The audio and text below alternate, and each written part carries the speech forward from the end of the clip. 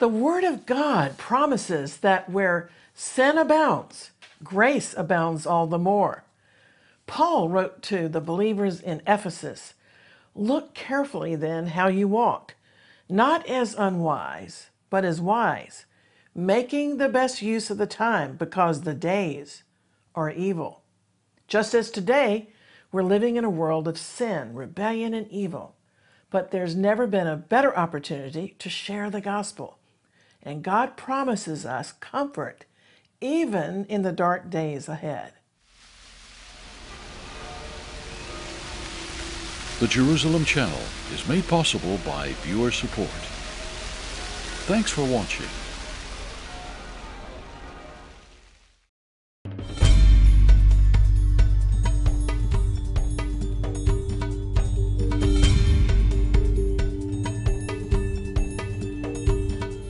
Shalom, I'm Christine Darg, willing myself by faith to rejoice and to be glad in this new day, because there are extraordinary opportunities for the gospel as we see the day of the Lord's coming approaching. I have a very simple question today. How did you start your day? What was your mental attitude? One of faith or weariness? I'm reminded of that question on the occasions when I listen to a popular talk radio host in the United States. His name is Rush Limbaugh. Rush has the most listened to radio talk show over the internet in the entire country, with an audience of over 50 million radio and podcast listeners. It's a 3-hour talk show 5 days a week, and many people won't miss it because Rush Limbaugh is a tonic of optimism. But Rush, who is now 69, was diagnosed a few months ago with stage 4 lung cancer. And that's almost a death sentence to many people. But he has been approaching this challenge in his life in a very positive way. He's had to excuse himself for days at a time from the radio program for specialized treatment at hospital. And he is reasonably honest with his audience as to how much he is enduring the treatment and the subsequent side effects. But his attitude stays amazingly positive and upbeat. Listening to his tone of voice, you would never detect that he's ill. And he starts almost every broadcast now by saying how happy he is just to wake up in the mornings and find himself still to be alive.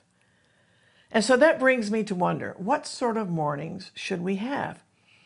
Do we wake up with a positive mental and spiritual attitude, ready to face the world?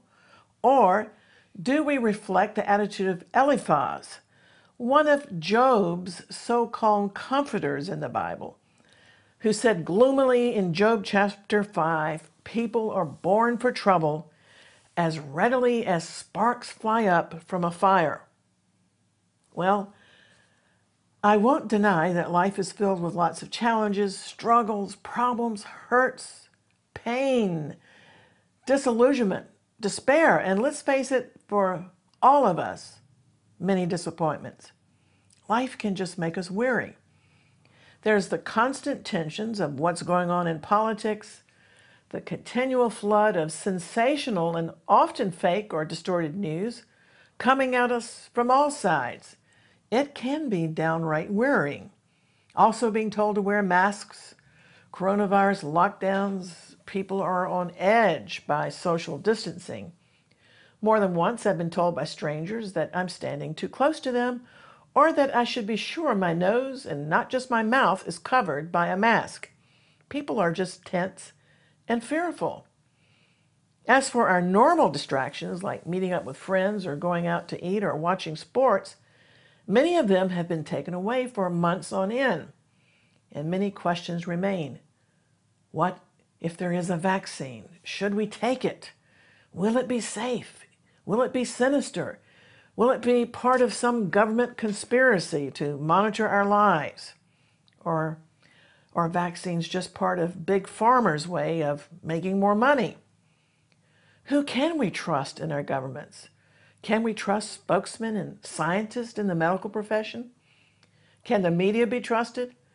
And it's very possible that you woke up this morning having had that sort of weary and uncertain emotions as you faced another day, thinking, how am I going to survive in this world with all of its troubles going on and the annoying people around me? Or in some cases, you might suffer from just the opposite, loneliness, from not being surrounded by people. And then there are all of the other stresses in the world in general these days. Finances, trying to make ends meet, family quarrels, job concerns. It can be hard to know where to turn for comfort. Thankfully, most often we turn to God, and hopefully He's not our last resort, although many people make God their last resort. But if we're facing a physical illness, or if we're recovering from an injury, or perhaps a loved one is facing the last days of his or her life, we can thank God that we have so many verses in this Bible to cling to. One potential attitude you may have as you start your day is going to be one of simply exhibiting a stiff upper lip, trying to endure life. Or it can be with the attitude, I'm just happy, like Rush Limbaugh says, to be alive. I woke up this morning, I opened my eyes, and hopefully the sun is shining. No guarantee, of course, of that in the UK. But let's say it is sunny outside, and in spite of all life's little frustrations or big problems, life is feeling rather positive for you. Can we have that approach? Is there something to look forward to? I'd like to look at the experience of Paul today, because he was ministering tirelessly all over the area that today would be known as Turkey and Greece.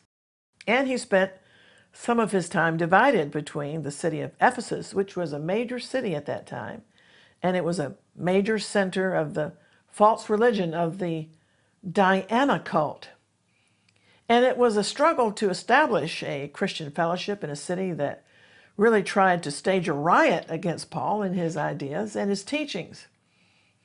And while he was doing all of that in Ephesus, Paul was also trying to encourage and build a church in this very worldly center of religious cults. But meanwhile, the Greek port city of Corinth was a hotbed of wickedness, greed, and lawlessness, just like today. And Corinth was not only very secular, but Paul had to compete with false pagan religions and encourage his fledgling congregation to be biblically grounded there.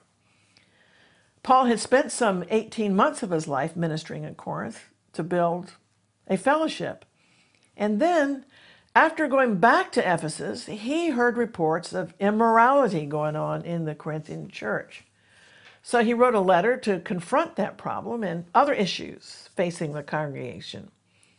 And then he received further reports of trouble. There were divisions among the members of the church, just as there are many divisions going on in the churches today. This is all sounding so familiar. Paul wrote a letter to the church in Corinth, which today is known as his epistle of 1 Corinthians. He had sent his co-worker and spiritual son Timothy to Corinth to get a first-hand report on the situation there. But it was soon evident that the biggest problem facing the fledgling church membership was false teachers, false apostles who began to confuse the Corinthian church by challenging Paul's authority and challenging his teachings and outright deceiving the Christians of Corinth and trying to turn the congregation against Paul. Even today, due to the internet and so forth, churches have multiplied conflicting voices, bringing confusion, if we are not grounded in this Word of God. So when Paul learned of these troubles, he temporarily abandoned his ministry in Ephesus to travel back across to Corinth. But it was not a very successful visit. Theologians call it Paul's painful visit, and you'll find the account in his letter known as 2 Corinthians. If we think we've got problems, We just haven't walked in Paul's sandals. The struggle that Paul had to contend with was the lack of respect and loyalty. And have you ever suffered from disloyalty? I think we all have, and Paul had plenty of it. So much lack of respect is in society right now as well. Well, Paul wrote another letter to the Corinthian church, which became known as his severe letter, in which he was really expressing his heartfelt pain and how he had been misrepresented and treated by the church. We know much about this today because Paul described the situation in his epistle, 2 Corinthians.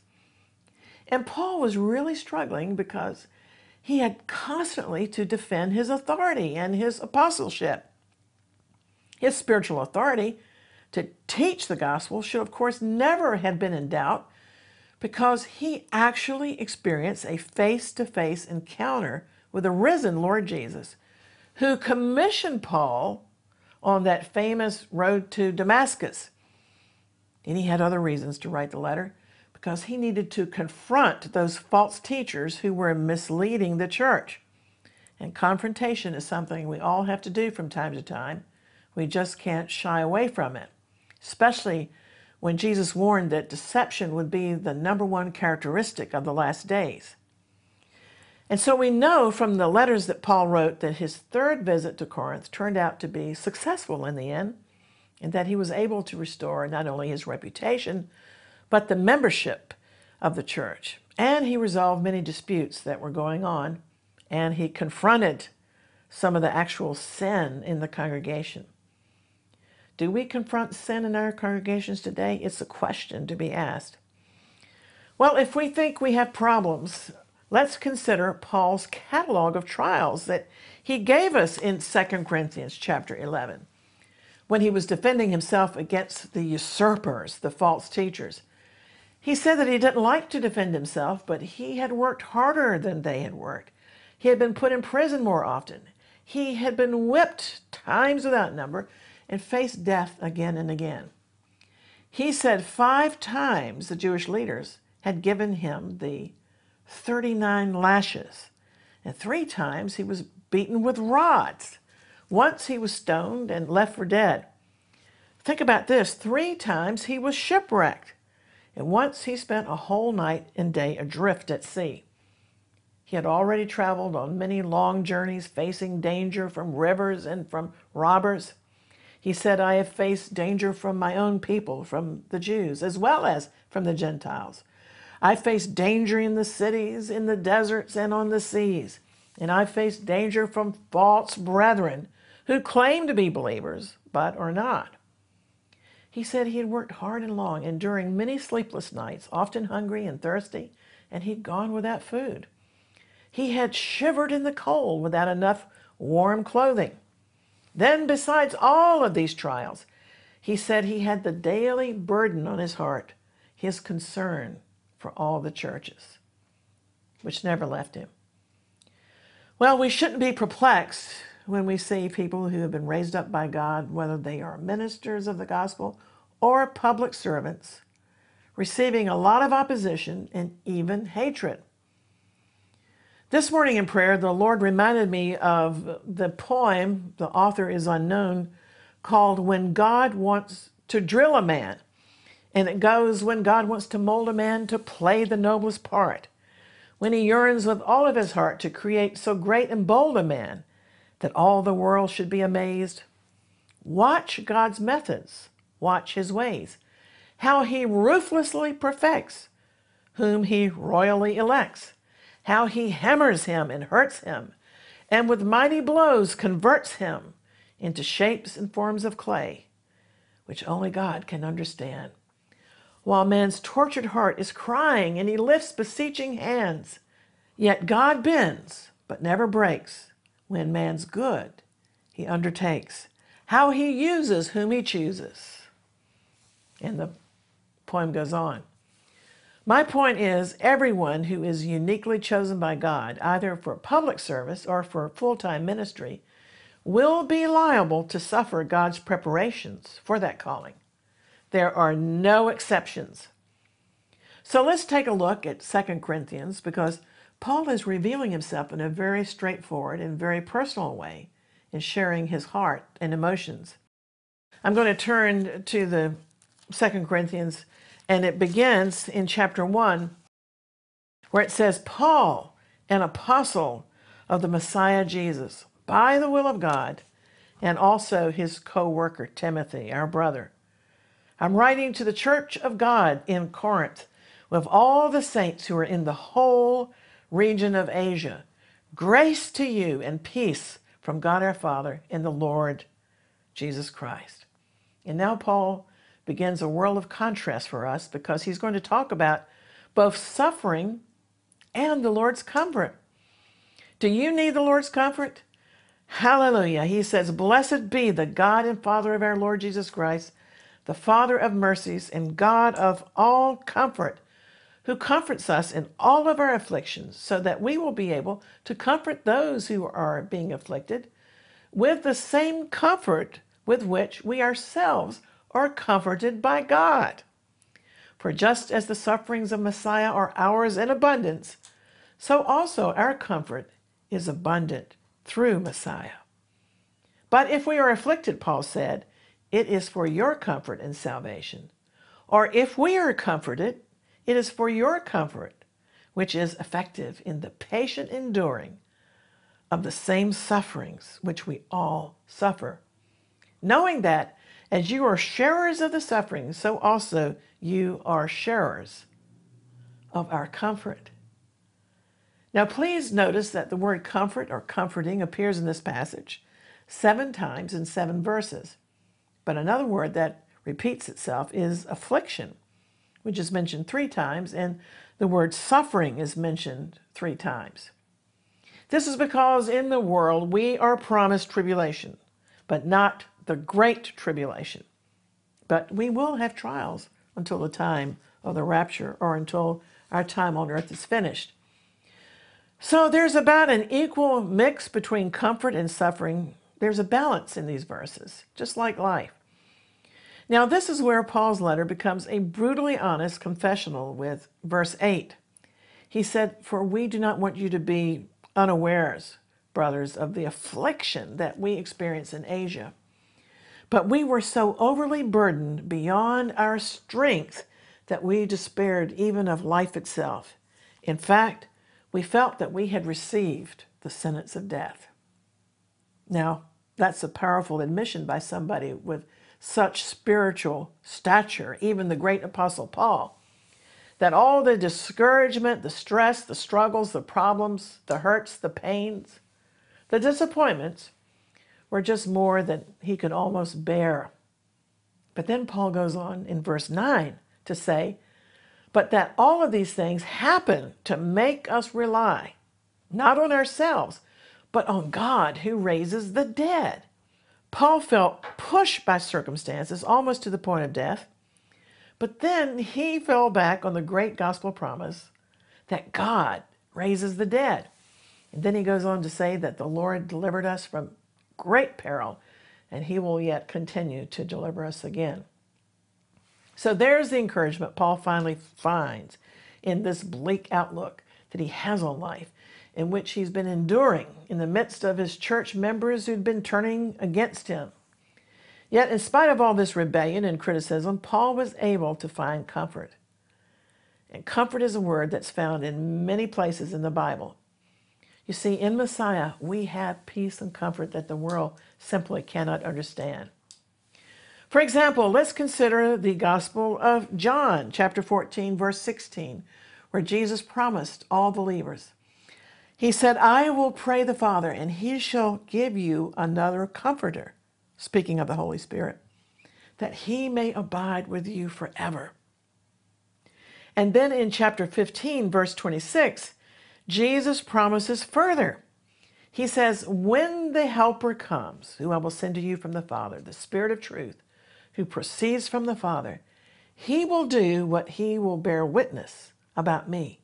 And you also will bear witness, because you have been with me from the beginning. And I said all these things to keep you from falling away. Well, we may think that we have troubles, but in his letter to the Corinthians, Paul has been brutally honest with us, outlining the sufferings that he has endured, the troubles, the attacks that have come upon him almost to the point of death. And I'm wondering, have you ever been that discouraged? You can imagine the discouragement he must have had in those turbulent times. But in his distress, he found what we can find, comfort in the Comforter, the Holy Spirit, and trusting in God. Because if we put the trust in ourselves, we'll fail. There's no provision for us to trust within ourselves, but instead, we can trust the Spirit of God, the Holy Spirit, to the point, and this is a wonderful confession of Paul, that God's resurrection power will enter into our situations. And that's just proof of God's unimaginable power. For example, can you imagine how disappointed Mary and Martha were in Jesus when he didn't show up to heal their brother Lazarus, and Lazarus died?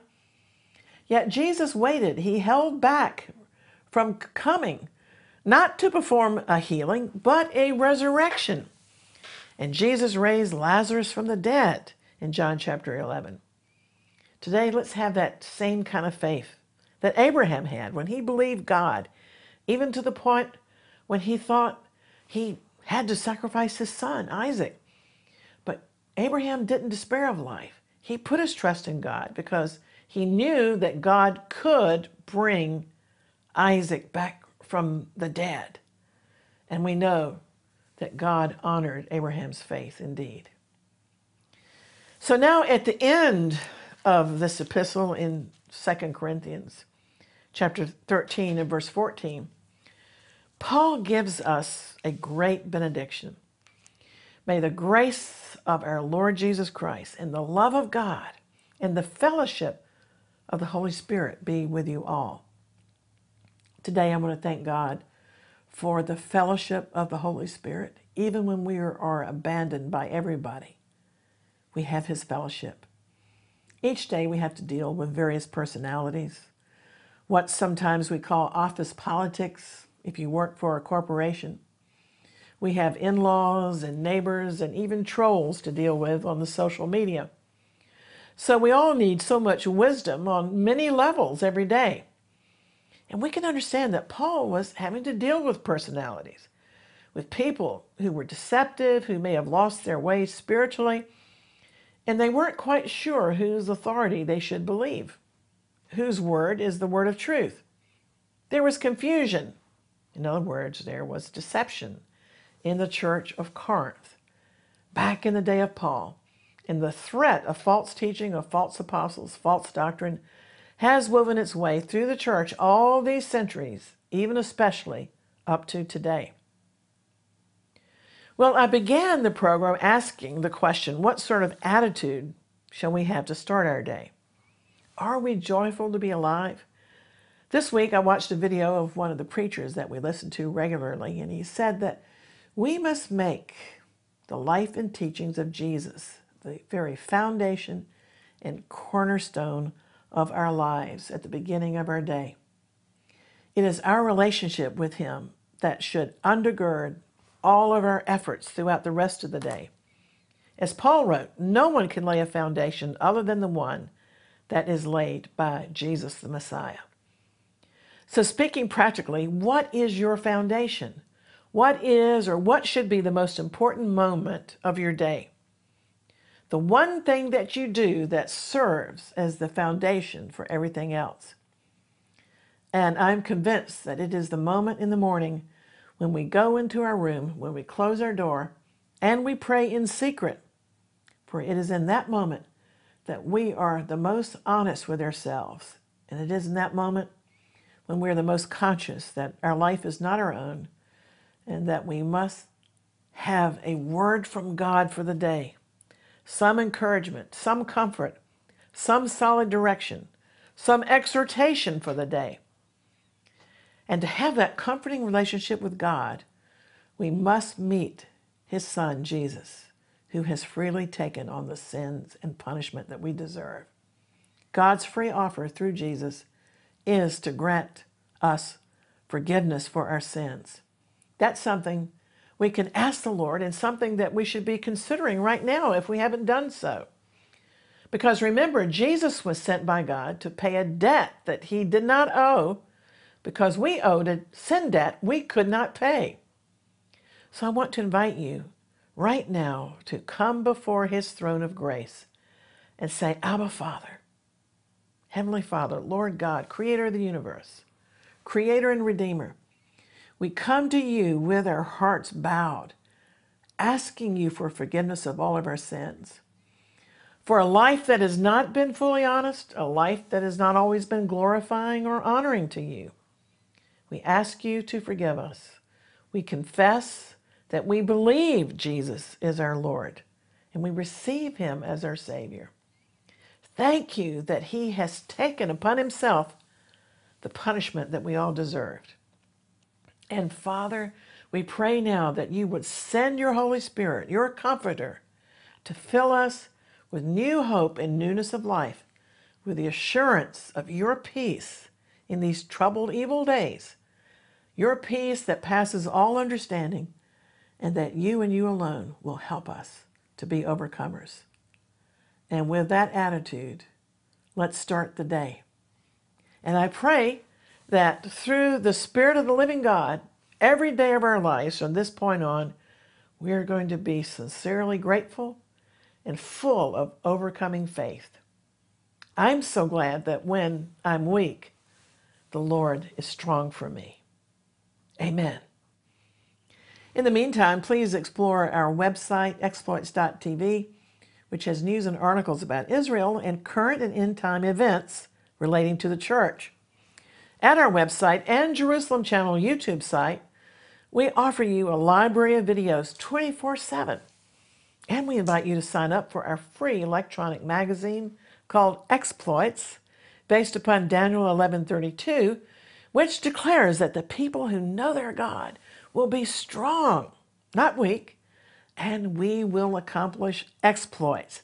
That means we're going to do the works of the Lord in the remaining time before his imminent return. Now, I want you to feel free to share your thoughts with me on the social media, or you can contact us on your phones or tablets through our free Jerusalem Channel mobile app. Today, I'm going to leave you with verses from Psalm 18, verses that reflect what we call poetic justice. Poetic justice, the idea that there is deserved retribution for one's actions. And that pervades all of the Bible. That psalm says, with the holy thou shalt be holy, and with the perfect man thou shalt be perfect. With the pure thou shalt be pure, and with the crooked you show yourself shrewd. For thou shalt save the people that are in adversity, and shalt bring down the high looks of the proud. Thou shalt also light my candle. The Lord my God shall make my darkness to be light. Amen. Well, until next time, I'll always be contending for the faith and praying earnestly for the peace of Jerusalem. Shalom, I'm Christine Darg. Maranatha, come, Lord Jesus.